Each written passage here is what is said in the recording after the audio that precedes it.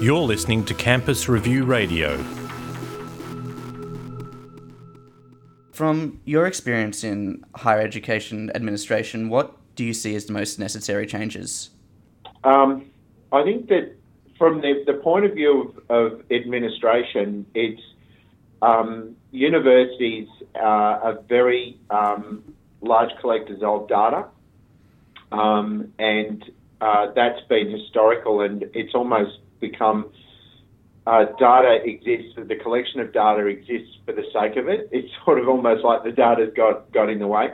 I think that from that point of view, my personal experience, and I think this is borne out by our colleagues and the experience that we have with the provision of technology in this space, is that it's essential that higher education providers move from just being collectors of data to users of data. I think that that's going to be a very powerful element within the higher education sector in Australia in particular over the next decade or so, as universities and health status providers and others change from being just collectors of data to real users of data. And so what does that data say? What does that data empower me to do? How can I better engage my customers and my stakeholders through the use of that data? So I think that's sort of, from our point of view, a very powerful direction of travel. That's quite interesting because Peter Coldrake from Queensland University of Technology, he gave a presentation, I think a couple of months ago at a conference. He showed how QUT is using their data, and they've used it to reform a lot of their lectures and such. So is there a slow change in this direction, or are a lot of universities resistant to actually using their data and they're just collecting it? Yeah, I think that there's two things. I mean, universities are they are quite bureaucratic in how they operate. I remember someone saying some time ago that they can sometimes be like a loose-knit fiefdom of warring kingdoms.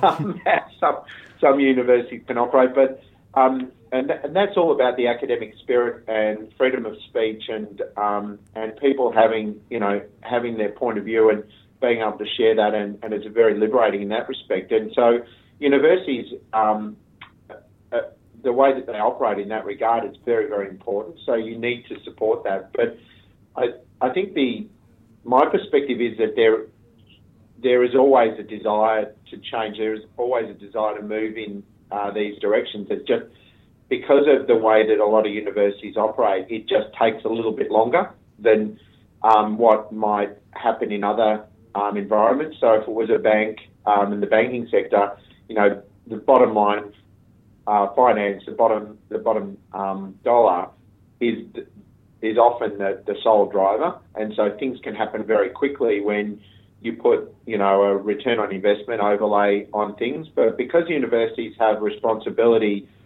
of servicing so many different stakeholders, and the financial implications of that are just one dimension, there's all these other social dimensions and so forth. It's more challenging. So I do sympathise with VCs and others in having to negotiate change in these environments, because it's never easy for universities. But I see them moving, but I do see them moving slowly. So it's not really due to the size of the university. It's more of a cultural thing. Is that what you're saying? Oh yes, absolutely. It's I've seen universities that are quite big universities, but can be their direction of travel can be speedier because they have, whether or not they have a simpler stakeholder structure, or maybe the nature of what they do is more homogenous, versus smaller universities that may be less homogenous and can find it more difficult to move quickly because of those because of that, how they're organised in that regard. And often that's how are they organised around being an education university or an R&D university and the respective dimensions there. Does Tribal work on sort of bringing the culture along on board, or do you guys just more or less work on showing them how to use the data or what uni should be doing? No, absolutely. You've got to. We would like to get better ourselves at that cultural dimension. I mean, it's a personal interest of mine is that the divide between the technology and human process is that's always like it's a mystery. It's almost like it's a black box sometimes, but it's the critical dimension to how effective technology can be to an organisation is that cultural dimension. So change, how people adapt and accommodate new technology, how resistant they are to change, how you can help them with that change, how they envisage what the thing is there to do. There's all these dimensions that factor in, and so the technology often is just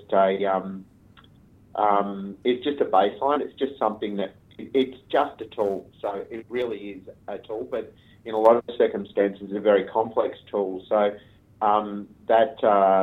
the cultural aspect and the change aspect is really, really important. How do you help those resistant to change with coping with the change? Well, I guess it's you've got to.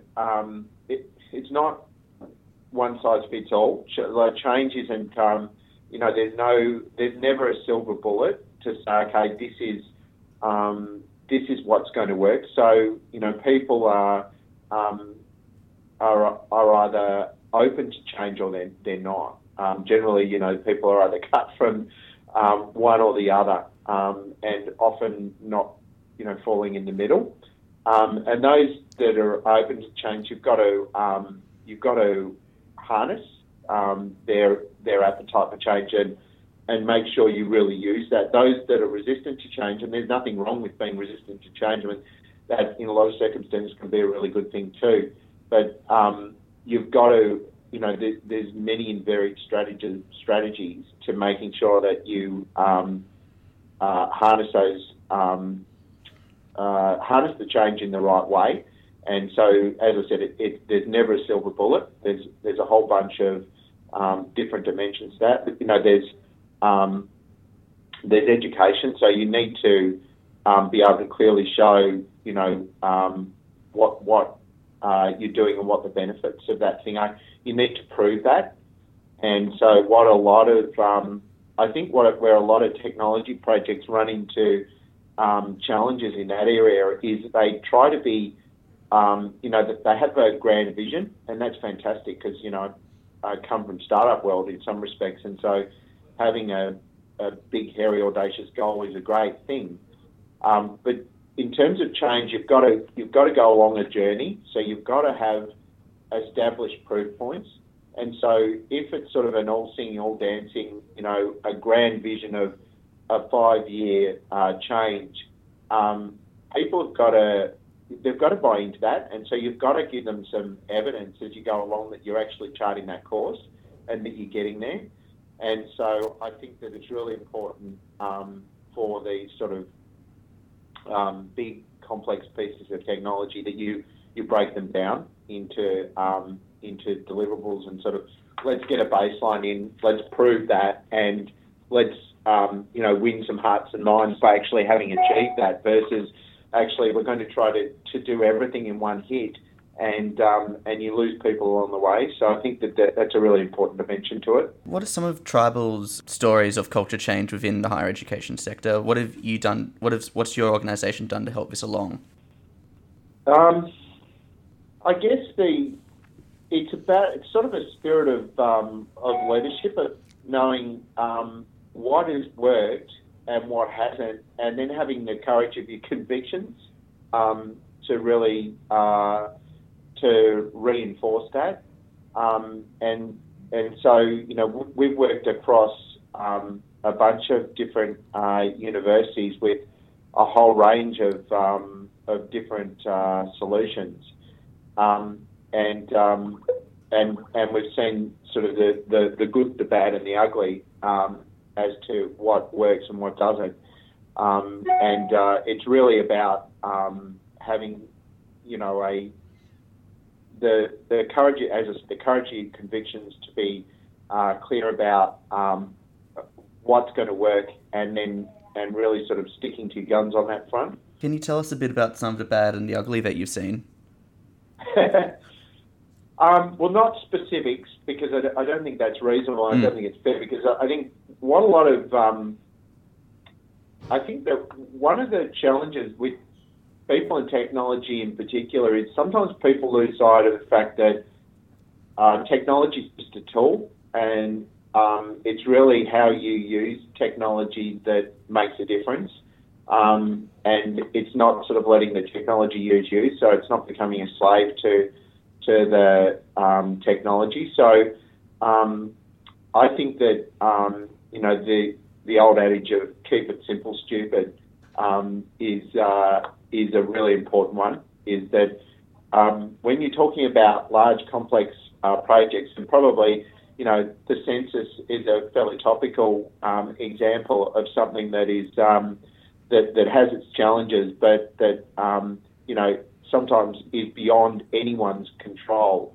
How do you control DDoS attacks? And despite the best laid plans of mice and men, things happen, and technologies like that is, there will be changes. There will be challenges in any technology project. Okay, so get your head around that is like the first step, and then it's really important that that you can work together as partners to address those challenges. And so, I've worked with a bunch of different technology providers over my journey, and some of which I've led, some of which sort of I've worked with and in, and that there is a truth that technology will be challenging, or throw up things you don't know about, and it's being able to work together in partnership to resolve those challenges that's really important and makes a massive differences to the successful outcomes.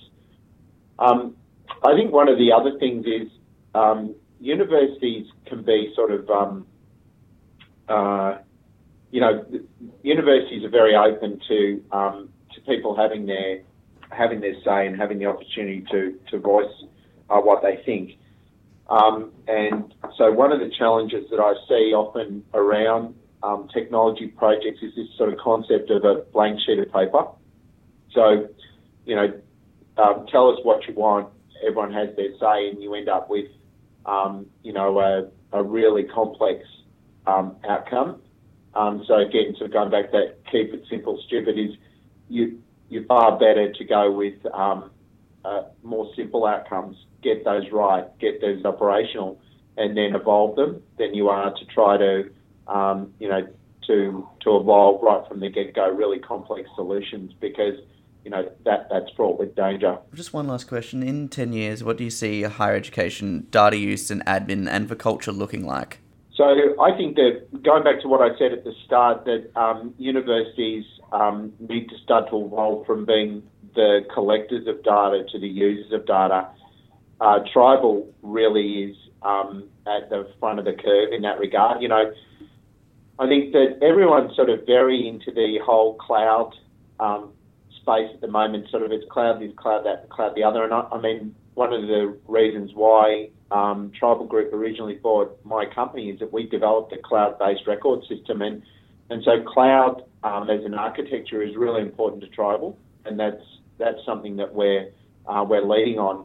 But everyone, I think a lot of people at the moment are losing sight of what really matters, and it's about the data, and it's about the functionality. It's about how you use the data, and it's not just about how you serve that up. So yeah, cloud's important, but I've been working in web-based space now for the better part of 7 or 8 years. Actually, no longer than that. So no, that'd be more like 12 years now, actually, if I calculate that. 12 years, and so it's sort of second nature to me. So it's just how you serve something, and it is how applications get served these days. So just cloud is just a delivery mechanism. Yeah, it's got benefits, but you can't lose sight of the fact that we are servicing students, we're servicing staff, and we're providing, we're collecting, we're protecting, and we're providing data.